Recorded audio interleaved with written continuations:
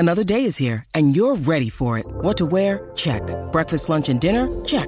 Planning for what's next and how to save for it? That's where Bank of America can help. For your financial to-dos, Bank of America has experts ready to help get you closer to your goals.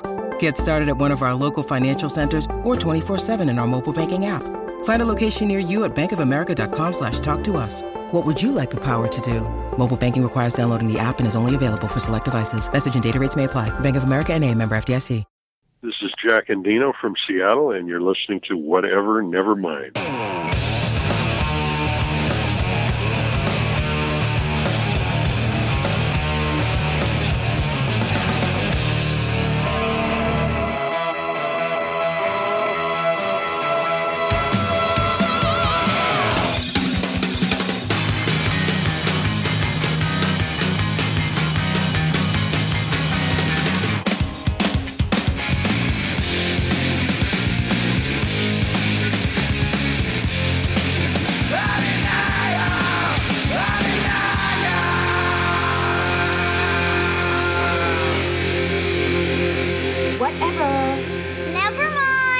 But I'm speaking with producer Jack Endino. Is that the title I should give you, producer? You do so much. You're a musician, an engineer. I just say noisemonger these days. I mean, I'm a producer, I engineer, I mix, I do mastering, and I play in 4 bands right now. So, whatever you want to call me, I make loud noise. Right on. A day after I first reached out to you, we did an episode covering the Deep Six Various Artists thing, and I stumbled across that your band Skinyard was on there with a couple tracks. Any memories of putting that whole thing together, how it came up, to be the project it is? Well, those are probably the least successful Skinyard tracks we ever recorded or released, and they probably were the first things we recorded professionally. That was before I started doing my own recordings.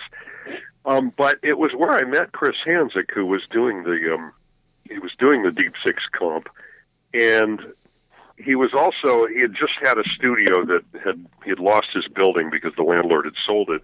And while we were in the studio recording my band, he said, "Hey, I'm looking for a building to open my studio again." And I said, "Oh, there's a studio right by my house that just went out of business." And we became partners, and that became Reciprocal Recording in 1986. So the fact that he was recording my band Skinyard for his Deep Six compilation record was kind of was what put us together and got this other phase of activity going. When we were both working out of this building as Reciprocal Recording, some of the Deep Six bands immediately came and started recording there with us, and Sub Pop started about a year later, and everything went from there. Everybody in the band, like yourself, of course, is notable for so much stuff. Daniel House, he would actually go on to be co-owner of CZ, if my information is correct, and Matt Cameron, who everybody knows went on to Soundgarden and Pearl Jam. Right. Ben McMillan, I couldn't find anything on. Did he kind of give up music after Skinyard? No, he was in Grunt Truck, for crying out loud. No, I mean, you know who Grunt Truck was, right? Yep. Mm-hmm. Yeah, well, I mean, Grunt Truck was Skinyard's third drummer, plus Ben McMillan, our singer, okay. And Tommy from The Accused.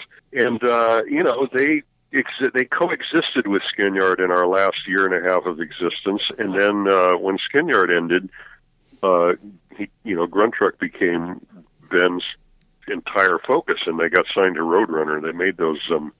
I recorded those albums, actually. There's 3 Grunt Truck albums. One of them only came out like a couple of years ago. It was like a posthumous release.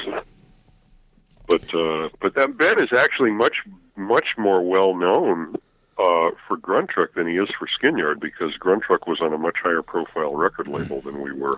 That doesn't surprise me, because I think maybe if I had heard the name Skinyard before, but I wasn't familiar with the music prior to getting into this Deep Six record, which was actually a fascinating listening, going in and seeing, because there are so many moving parts that would, as far as members of bands, that would go on to do other things that really would define Seattle's sound. And this was 4 or 5 years before things really blew up.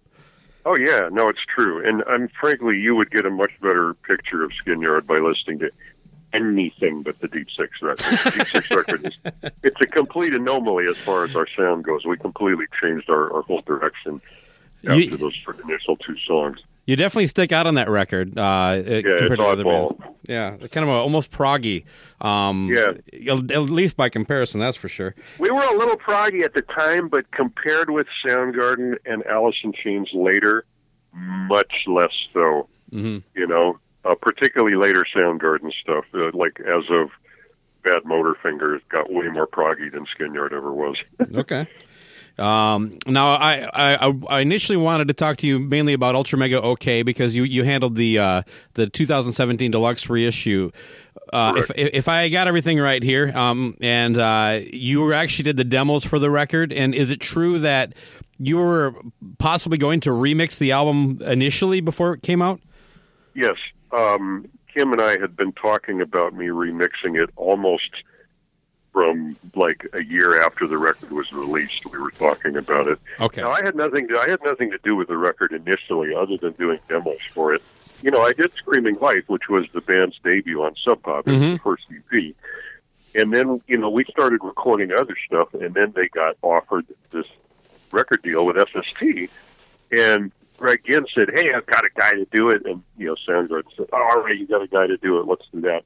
So they recorded it with this other gentleman who wasn't really that accustomed to doing a band like Soundgarden. And actually, he's a very good engineer, but there's this circumstance in which they recorded it when Soundgarden was going on tour, and they would just kind of do a few days here and a few days there. And, you know, meanwhile, A&M is like calling them up. And, you know, they kind of just weren't, I always got the feeling that they kind of took their eye off the ball when they were mixing it. Okay. And they kind of settled on something because, we've got to get this record out. And almost immediately, I remember them saying, "Damn, you know, we should have had you mix it." And, you know, Kim and I talked about it, Kim Thiel, we talked about it for 23 years, 24 years. I kept calling him and saying, "Kim, we're not getting any younger." You know, I think I wrote that in the letter. Okay. We're not getting any younger. We need to do this, you know. And you know, and then Soundgarden broke up, and, you know, it was never going to happen. And then finally, when they got back together, and Kim became sort of the caretaker of the back catalog, you know, he was the guy in the band who was the most interested in being the curator. Finally, it was time, you know. Everybody was into it. You know, he was able to convince Sub Pop to reissue it. They got it away from SST. And, you know, we went and did it. And the thing is, it was mainly Kim and myself doing the mixing. But, you know, we had Matt Cameron and Chris Cornell, you know, involved, like, remotely. Basically, I was sending everybody the mixes as we progress. You know, okay, sure. Mix 7, mix 8. And so everybody was involved in, like, you know, their input. Ben Shepard, of course, isn't on the record, so he pretty much just, you know, said, "Yeah, you guys do whatever you want." And the original bass player, Hero, was kind of the same way. Just like, "Oh, yeah, just, you know, knock yourselves out, guys." So really, it was mainly, you know, Kim and Matt and Chris whose opinions I was going for, and then my own instinct. And it was hard because it was recorded. It wasn't really recorded the way I would have recorded it, but then every engineer would say that. Yeah, you know, we always say, "How many light bulbs does it take?" You know that old joke. So, you know, but really, actually, it was a pretty good recording, and I didn't have too much trouble with it. It was a little slightly alien to how I do things, but, you know, we managed to get it to sounding pretty good, in my opinion, at least for what I had to work with. Did you have, like, the original reel-to-reel tapes then, or? Oh, yeah. No, we had the original reels. That was the point. I was going off. It's not a remastering. Right. No, I get that. I just wasn't sure how it was presented to you, but. No. We had the original 16-track tapes, transferred them, put them in Pro Tools, you know, modern format. I had everything to work with, actually. No. Track sheets. I'm not sure if the term is correct, but like when a producer like records the effect on the actual track, is that called recording wet? And I guess my follow-up would be, if so, is that how these were, or were they? Did you have just clean raw tracks that you could add any effects to after the fact?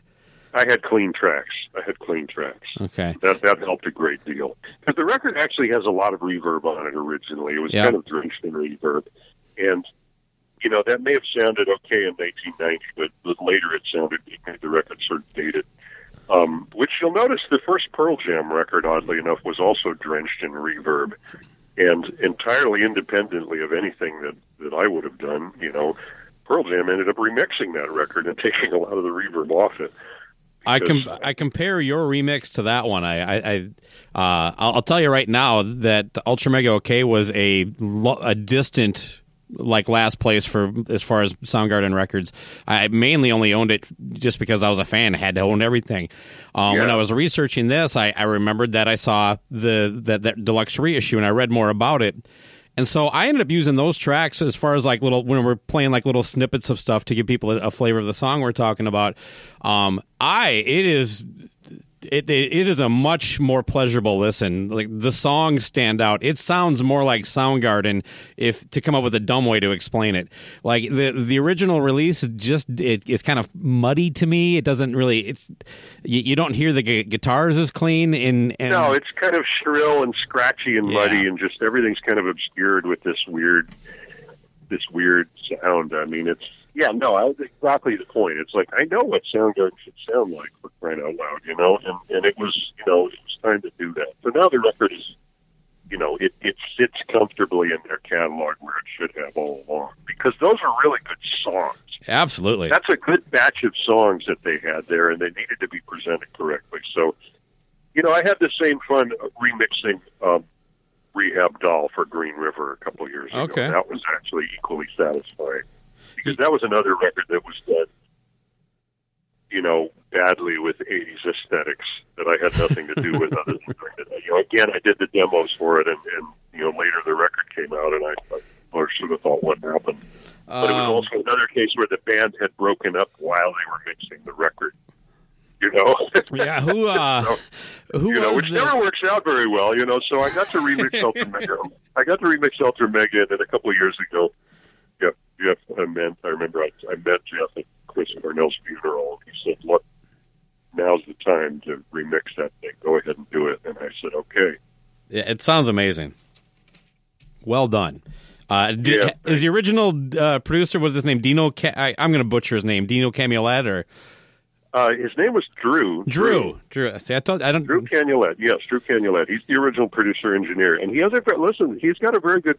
He's got a very good discography, good reputation. He's worked with a lot of cool stuff. Do you happen to know if Drew ever heard your remix? I don't know, because I actually don't know Drew. I don't know how to reach him. I don't have his phone number. I have no idea. I hope he likes it. I just don't really know. Yeah, fair enough. Wherever he is, God bless him, because he gave me really good tracks to work with. Yeah, all right. You mentioned Hero. What's he up to? He's in a band called Stereo Donkey. They're kind of a surf band. But I say that very guardedly because they're sort of not really a stereotypical surf band. They're quite a bit more than that. So, well, I'll look them up, man. Yeah, my own band MKB Ultra has played 2 shows with Stereo Donkey. They're pretty cool. NKB Ultra. MKB Ultra. Yes, it's called MKB Ultra. That's one of my 4 bands. Well, you got to stay busy, right? I do. Let me get some quick thoughts on you on a couple of other records on the list. Then you did Green River, Dry as a Bone, which came in at number 20. Originally, yes, did that on the 8-track. That's one of the very first records I recorded at Reciprocal. Any special memories from doing that? It was an EP, if I got my notes right here. It was an EP, the deluxe reissue. Now, you should know that the deluxe Green River did 3 records in total. The first record was called Come On Down, and they recorded it with Chris Sanzik in 1984, 1985, before Deep Six. And then I did Dry as a Bone at Reciprocal in 1986.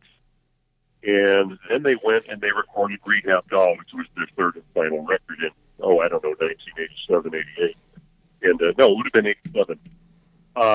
And I had nothing to do with that until I got to, remix it. Dry as a Bone I didn't remix because it was fine the way it was. I was happy with my work. What I was able to do for the deluxe reissue, because both Dry as a Bone and Rehab Doll have been deluxe reissued as double vinyl and long CD. Because Dry as a Bone, actually, there was an album's worth of material. Sub Pop only chose to release 5 songs. But there were actually 8 or 9 songs recorded at the time. So the Dry as a Bone reissue has been filled out with those songs plus some other stuff that I discovered that nobody had ever heard before, that they had recorded elsewhere that had never been mixed. Plus the 2 songs from the Deep Six record were added to the Dry as a Bone reissue that came out a couple of years ago. So, and I got to remaster the whole thing from the original tapes, which had never been used. So the Dry as a Bone now is a much better record. And then Rehab Doll was a whole other story because I got to remix the album and add my own 8-track demos of the same album onto it. So the Dry as a Bone reissue is also kind of excuse me, did I say Dry as a Bone? I meant Rehab Doll. Yeah, okay. The Rehab Doll reissue is, I remixed the album plus was able to add the 8-track demos that nobody's heard. So it's kind of like what I did with Ultra Mega OK. It's a different record now, and you'll listen to it and realize that this is a way better band than you thought they were. Well, I'll definitely check it out, and I'll probably use the deluxe edition for when we get to Dry as a Bone as well. Do that. And then also Rehab Doll once again was an 8-song record when it came out, but 10 songs were recorded at the time. So now it's just a brilliant record. I had no idea the band was that good because, again, it was a record that was drenched in reverb and had like terrible 80s production applied to it. Yeah, okay. You're probably giving yourself a little too much of a hard time, but... Well, I didn't record Rehab Doll. Oh, right. Sorry, I got my wires crossed myself. Again, it was like Ultra Mega OK. It wasn't Drew Cannon. It was a different guy who recorded it. It was someone else. Anyway, never mind. I'm actually patting myself on the back too much, to be honest. I get it now, yes. Let's stop this right now, but I'm just telling you, if you like this music, you need to hear the remix of Rehab because you will really enjoy it because it's just fucking rock. It's just a way better record. Yeah, there are about 4 records on this list that I'm not familiar with, and Green River is one of them, so I'm going to go kind of a deep dive on them, I think, in my prep.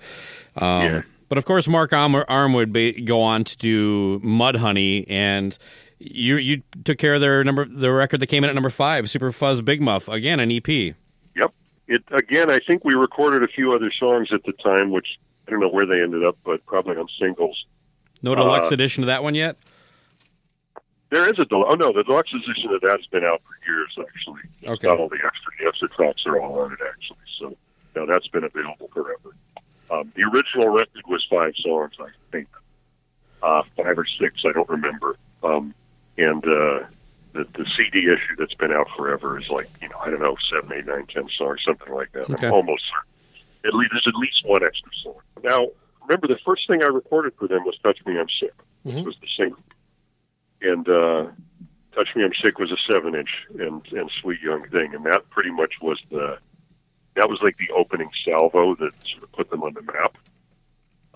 That got everybody's attention. And then we did the EP.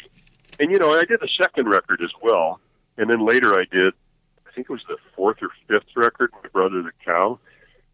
So I got to work with them. Yeah, I got more than my share of Mudhoney time. And I always loved those guys. They're a brilliant band.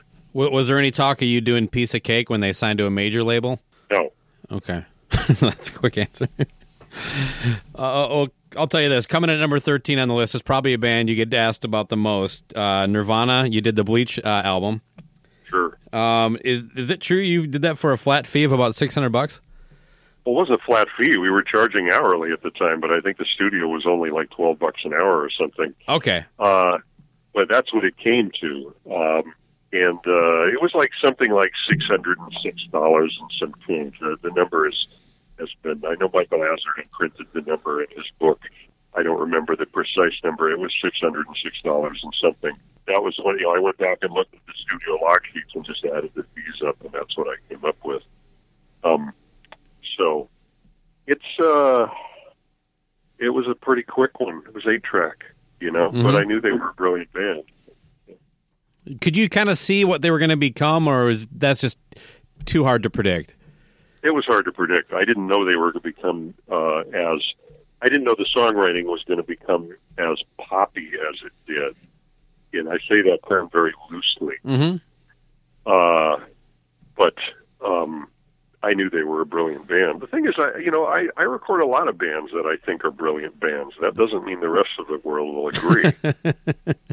Yeah, so, I can relate to that. Yeah, who knew? We wasn't what happened was certainly not to the degree that I would have expected. How long did it take to record? Something. I mean, in total studio time, it was something like 30 hours. Oh, I guess we could do the math, huh? You said $12 an hour. Something like that. Yeah, I don't know if that math works out, actually, because I was always a little bit I was pretty flexible about it, what hours I actually wrote on the log. Sure. But it was something like that. I mean, it was, I remember working it out one time. It was 30-something. Well, that one got a 20th anniversary edition. Were you asked to be involved in that at all?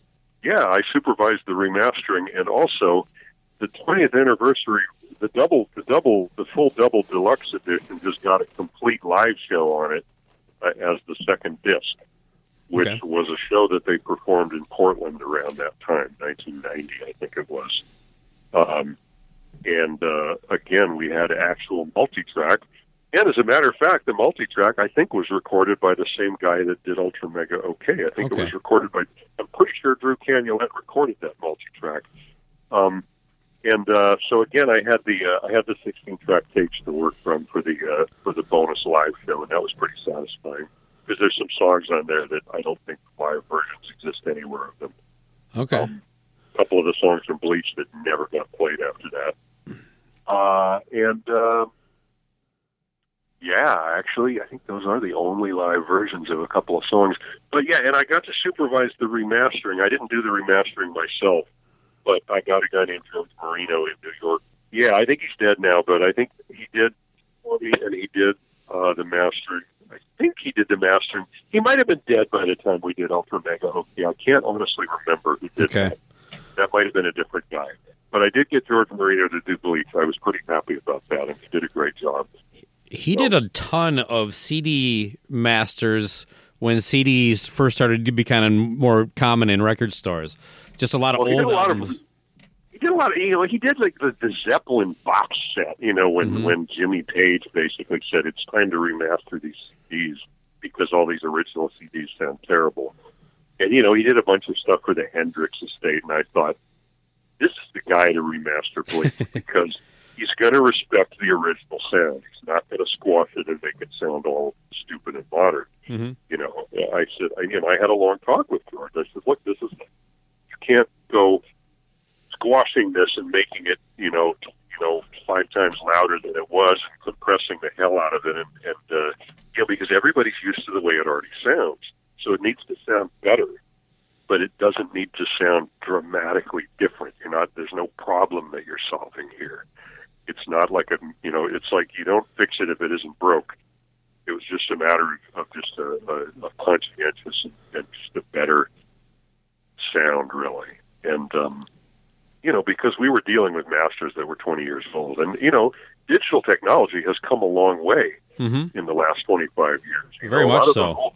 Those old CD masters, there are many reasons why they don't sound that good. And one of them is that the technology just wasn't that good then. And we have much better technology for making digital masters now, regardless of what decisions are taken in the master itself. The actual underlying technology is much more high fidelity. So it was basically, I told him, let's apply the doctor's motto here, which is first do no harm. Yeah, that was, and I was happy with that I was allowed to be involved in that because, I basically approved it.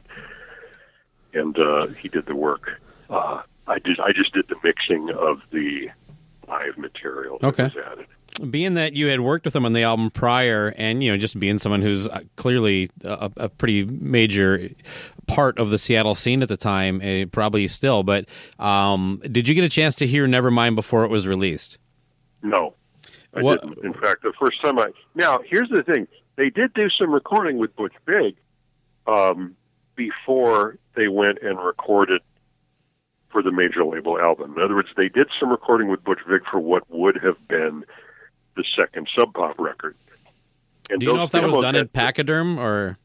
Yeah, I think it probably was. Those demos were done with Chad Channing on drums, and I think there's 5 or 6 songs. I think there's one song that wasn't, and 5 or 6 songs that were ultimately re-recorded for Nevermind that was on that tape. So, and they gave that tape. I had a copy of the tape, and so did quite a few people around here because they gave it to Sub Pop as like, here's some songs that we think are going to be on the second Nirvana record. But right then, Geffen came along and blew that whole, thing out of the water. So I think all of that stuff has probably ended up on the various Nirvana reissues or box sets or whatever. It's all ended up getting released eventually. Yeah. So I heard basically, half of the songs, something like that, before it became a major label record. When you finally got to hear the whole finished Geffen release, what were your first thoughts? Do you even recall? Well, I was out on tour with Skin-Yard at the time, Okay. and we started hearing it, and people,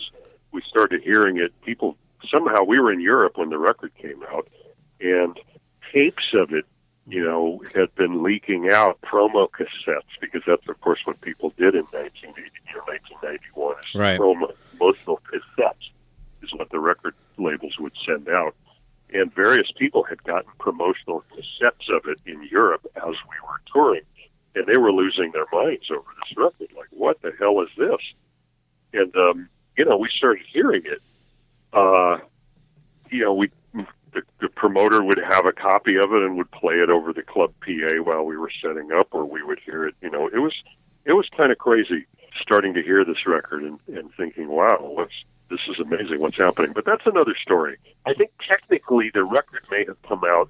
Did it come out in September or October? What was it? I believe it was definitely fall. I want to say September 91. And I think the first time we heard it, I think my band was touring in the Midwest, and we heard Smells Like Teen Spirit on the car radio, and we almost lost our minds. It was like, what? And then we went to Europe immediately after that, in October, and that is when it started really blowing up, and we started hearing people at home. We would call back home, and people would be like, "This record is entering the charts," and it's been there. How important do you think Dave Grohl, being the drummer on that, was to that album's success? I don't know. That's a good question, because Dave himself would and has publicly admitted that he was actually playing Chad's drum parts almost exactly. The drum parts on the demos that they made when Chad was in the band are substantially similar to the drum parts that are on those same songs. Okay. Nevermind, but, Dave is a much harder player. He's a much harder hitter. He's a more explosive drummer. And, Teen Spirit was not on the original demos. That was a new song. Okay. There's no Chad version of Teen Spirit. That's all Dave. So, Teen Spirit was the song that just, blew them wide open. And that was a new song that was written with Dave Grohl in the band. And that definitely is an iconic drum open. It really is. I mean, there's a few iconic drum parts on that record. And also, In Utero has some incredibly iconic drum parts that are, it's pure Dave. Sure. So Dave was huge in, I think, especially for their live shows, because he's so rock solid and such a hard hitter and just so explosive. You cannot discount that. Well, that album was definitely a game changer. There's no doubt there. It comes in at number 1 on the list. Spoiler alert to anybody listening to the show. Of course. So I'm dropping like little snippets of yours and all the guests I have on the show. How would you sum up that record looking back? I mean, it just changed everything. I don't think it's undersold how much grunge changed music starting with that record. Well, it was funny for me, and I'll tell you why. Because for me, grunge had peaked in 1989. Because seriously, because I was involved in it, and I saw the English press going nuts for Tad and Mudhoney and all this other stuff. And Soundgarden was already well on their way. Remember, we had major label records already in the pipeline before Nevermind. Alice in Chains? Alice in Chains, Soundgarden. I think Screaming Trees. Now, I don't know. I'm trying to think if the first Screaming Trees record may have come out around the same time. But Screaming Trees already had like 4 or 5 albums under their belt, even though they were indie records, before. And none of those albums were on Sub Pop. There was an EP. So there were bands that already were in the pipeline working their way through it and getting people's attention when Nevermind just kind of dropped out of nowhere and just blew everybody out of the water. So the thing was already happening. Bands were already getting signed. People were already talking with major labels. They were already sniffing around Seattle looking for grunge bands. And Nirvana was just one of those bands that got snatched up at that time. But you got to remember Pearl Jam too, around the same time. Pearl Jam came. So this was not, Nirvana was not an isolated phenomenon, is what I'm saying. No, I mean, it definitely opened the doors for a lot of those bands. Yeah. Pearl Jam. Well, no, I'm saying the doors were already open for a lot of those bands already. All right. A lot of those bands had already been signed to major labels. Oh, yeah. Some of them already had major label records out before Nevermind appeared. I could be wrong. No, you're definitely right. Factually, as far as I think it's possible that Facelift and Louder Than Love may have been released earlier than that. They definitely were, and I think I don't have it in front of me. I think Bad Motorfinger was slightly ahead of it as far as release date. Wasn't that 91? Or was that? Yes, I think it may have been. Yeah, I think you're right. I think it was around the same time, and I also think you got to don't forget Mother Love Bone. Right, who had a record out before any of them. Mm-hmm. And, then there's also Queen's Rock and that whole other business that gets pretty much overlooked, the metal bands. So, there was stuff coming out. There was stuff from Seattle that was getting into the major label pipeline. And this was like when Nevermind came out, it was like suddenly whacking everybody on the head with a 2x4. It was like, wait a minute, there really, really, really is something happening here in the Northwest. Mm-hmm. And then at that point, the whole world just became laser focused on what was going on here, and people just suddenly discovered all these other bands that had been signed to major labels: The Trees, Soundgarden, Melvins, Pearl Jam, the Melvins. Yeah, the Melvins got signed a little bit later, more or less post Nirvana. They got signed. Okay, and Mudhoney also around the same time. So it was a pretty interesting period, actually. And, Nirvana basically really focused everybody's attention because, people went, holy shit, there was, not only are these bands good, but this one is on the top of the charts. What the hell does this mean? So and everybody from JCPenney was marketing clothes in a couple of years. I remember there were guitar pedals. I want to say DOD or Digitech had one that was called the grunge pedal. I have one. Somebody gave me one years ago. They said, here, you need to own this. I said, okay. Do you think that's ridiculous? No, it sounds great. It sounds like a super. The pedal sounds exactly like a Super Fuzz, which was a classic fuzz pedal from the '60s. It's basically a reissue of the Super Fuzz, from what I can tell.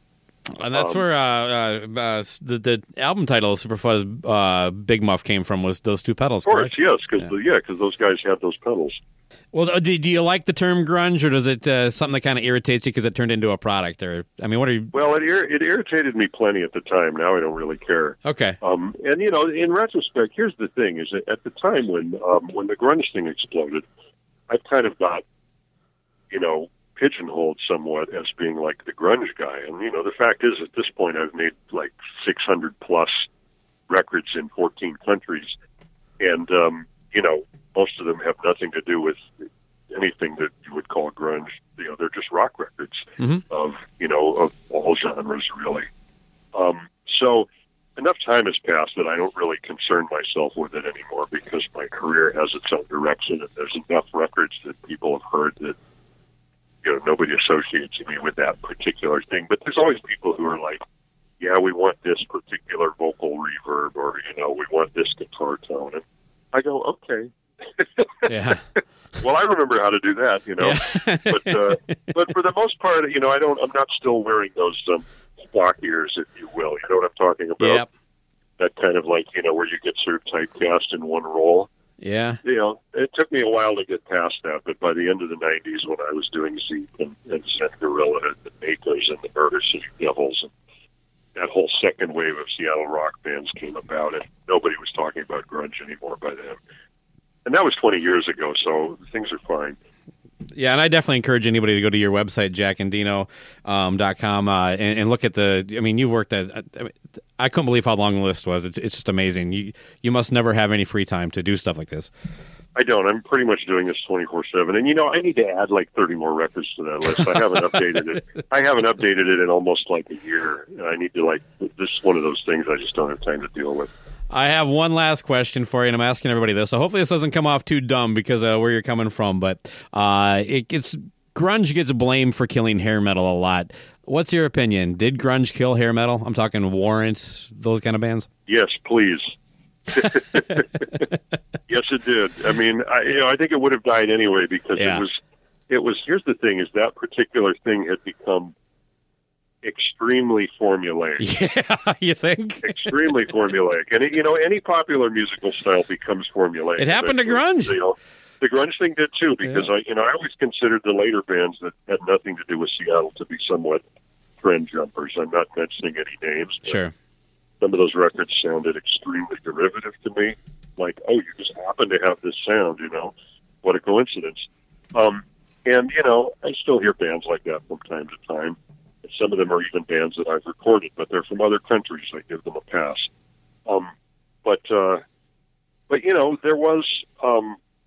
there was definitely some sort of formulaic thing going on in the 80s. It was almost like there was a hair metal factory in L.A., that just kept cranking out these bands with dumb names and dumb hairdos. and all of them presented themselves as metal bands and heavy rock bands, but they always had a sappy power ballad, which was the one that would get on the radio. Mm-hmm. Which was a fairly cynical way of, basically it worked for Ozzy, and so everybody else wanted to do that same formula. God bless Ozzy. I don't knock Ozzy for anything. It's his own deal. But, right. Everybody thought, well, if we make a sappy ballad with strings and have, in the middle of the other 10 hard rock songs on our record, we'll get on the radio. And it worked over and over again. But I'm not really an authority on this because I didn't really like that stuff. Well, you're authority on the Seattle scene, and you know the impact. Yeah, but I mean, I'm not an authority on hair metal. I mean, to me, the good bands were Zeppelin and Deep Purple and Black Sabbath and AC/DC, and pretty much the 70s hard rock stuff was what I grew up with. And for that matter, Motorhead and Iron Maiden and bands like that. I mean, I loved that stuff when it came out. And then by the late 80s, it was like everything was drenched in keyboards and reverb and drama and corniness. And what's happened here, Where's rock and roll? We need some actual rock.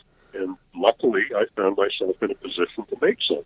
And there's no doubt that the bands that came out of Seattle that really hit all had their own sound, too. Like, they were identifiable. Well, yeah, I'm glad to hear you say that they didn't all sound the same, because really, does Mudhoney sound like Soundgarden? No. Does Pearl Jam sound like Alice in Chains? No, not really. Do the Melvins sound like any of the above? No. To their credit, Pearl Jam doesn't even sound like Mother Love Bone, really. No, they don't at all. They never did. All right. Thank you very much for your time. Was there anything else you wanted to promote? Let's see. I'm in a band right now called Sky Cries Mary, which has been around for many, many years. I'm in a current version of the band, and we just released a record last week. It is called... Oh, geez, what's it called? See, that's how brain dead I am. What band is this? What day of the week? The band is called Secrets of a Red... Or the album is called Secrets of a Red Planet, and this came out a week ago. Like, literally, I think last Friday. And I play guitar on it, and Kevin Whitworth from Love Battery plays guitar on it. Okay. So it's very much of a guitar rave-up reimagining of this band. Sky Cries was kind of a space rock band in the 90s and 2000s. Didn't really fit in with the Seattle grunge thing. But for some reason, myself and the other guitarist from Love Battery have wound up in this version of the band, and it's much more of a guitar psych version of the band. So I think it's going to throw people for a loop a little bit. Let's see. My own band, MQB Ultra, has 2 records out, and we're working on a third. We made our last record free on Bandcamp just actually last week. Okay. The first song on the record is called "Dress for the End of Time," and it's a very cynical song, and it's very topical now, strangely enough. And let's see, I'm in a psych band called Beyond Captain Orca, and this band is instrumental and has no singer, no songs, no rehearsals, and no overhead. It's guitar, bass, and drums, and we basically get on stage and improvise for a half an hour. And we record every, and we put them up on Bandcamp each time, and most of them are multi-track recordings now. So it's kind of like, if you want the Grateful Dead, there it is. It doesn't sound like the Dead because we're much, much, much different. We're coming from a much different direction. definitely not for everybody. It's music for long attention spans, but there seems to be a fan base developing for it. So whatever, Beyond Captain Orca on Bandcamp. And then the last band is called The Purple Strange, and we are about to release a record, and this is of interest because this is myself on guitar, and the other guitar player from Love Battery is playing on it, which is Ron Mene. So Ron and I are the two guitar players in that band, and Kurt Danielson from Tab is playing bass for it. Oh, wow. So it's a little grunge mafia thing going on with this band called the Purple Strange, actually. And we've only released, I think, one song officially. It's on SoundCloud somewhere. You said it's called The Purple Strange? The Purple Strange is the name. Or actually, it's just Purple Strange. Okay. And so that, literally, the record is recorded, and we're just sort of trying to finish the cover art so we can figure out some way to release it. And with everything going on right now, I don't know how that's going to come about. It might just be digital only. But there is a single on SoundCloud, and we've only played, I think, 3 or 4 shows. So go figure.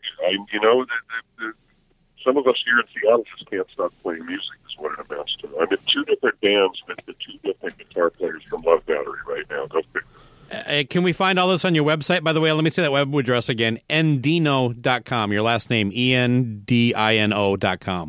Correct. JackandDino.com also routes to it. But okay. The underlying domain name is Endino. Use whichever one you wish. Well, Jack, you gave me way more time than I think we anticipated, but I really enjoyed our conversation.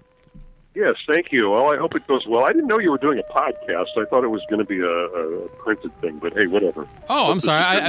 I thought I made it clear, but if I didn't, I apologize. No, I just probably skimmed over it with my eyeballs. I hope your audio is good enough for this. We seem to have a pretty good connection.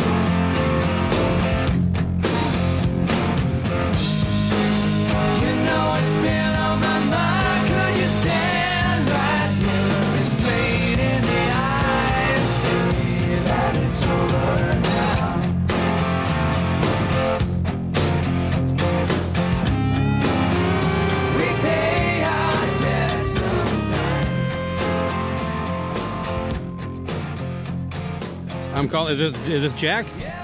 Yes, it is. Hey, Jack. Baco from Cobras and Fire. I emailed you a little while ago. A couple days ago. Yep. No, I know. I remember. I actually just was almost not going to answer your call, and then I remembered, like, oh, right. It's NFL draft season, and that means it's time to start thinking about fantasy football. FantasyPoints.com features industry-leading experts and prognosticators using proprietary hand-charted data to help you score more fantasy points. FantasyPoints.com is the place to go for whatever kind of fantasy football you play. Whether you play fantasy football, daily fantasy sports, or do a little bit of everything, Fantasy Points has the meticulously researched content to guide you to victory. And why wait for the fall? Fantasy Points also covers the new spring football league, the UFL. Join the guru, John Hansen, Scott Barrett, Joe Dolan, and other massive names in the fantasy football universe with an exclusive offer. Use code Pantheon for 15% off any Fantasy Points package, including the all-in package, with access to every article, tool, and data nugget that Fantasy Points has to offer. That's FantasyPoints.com and code Pantheon for 15% off at Fantasy Points. FantasyPoints.com, code Pantheon. Score more fantasy points.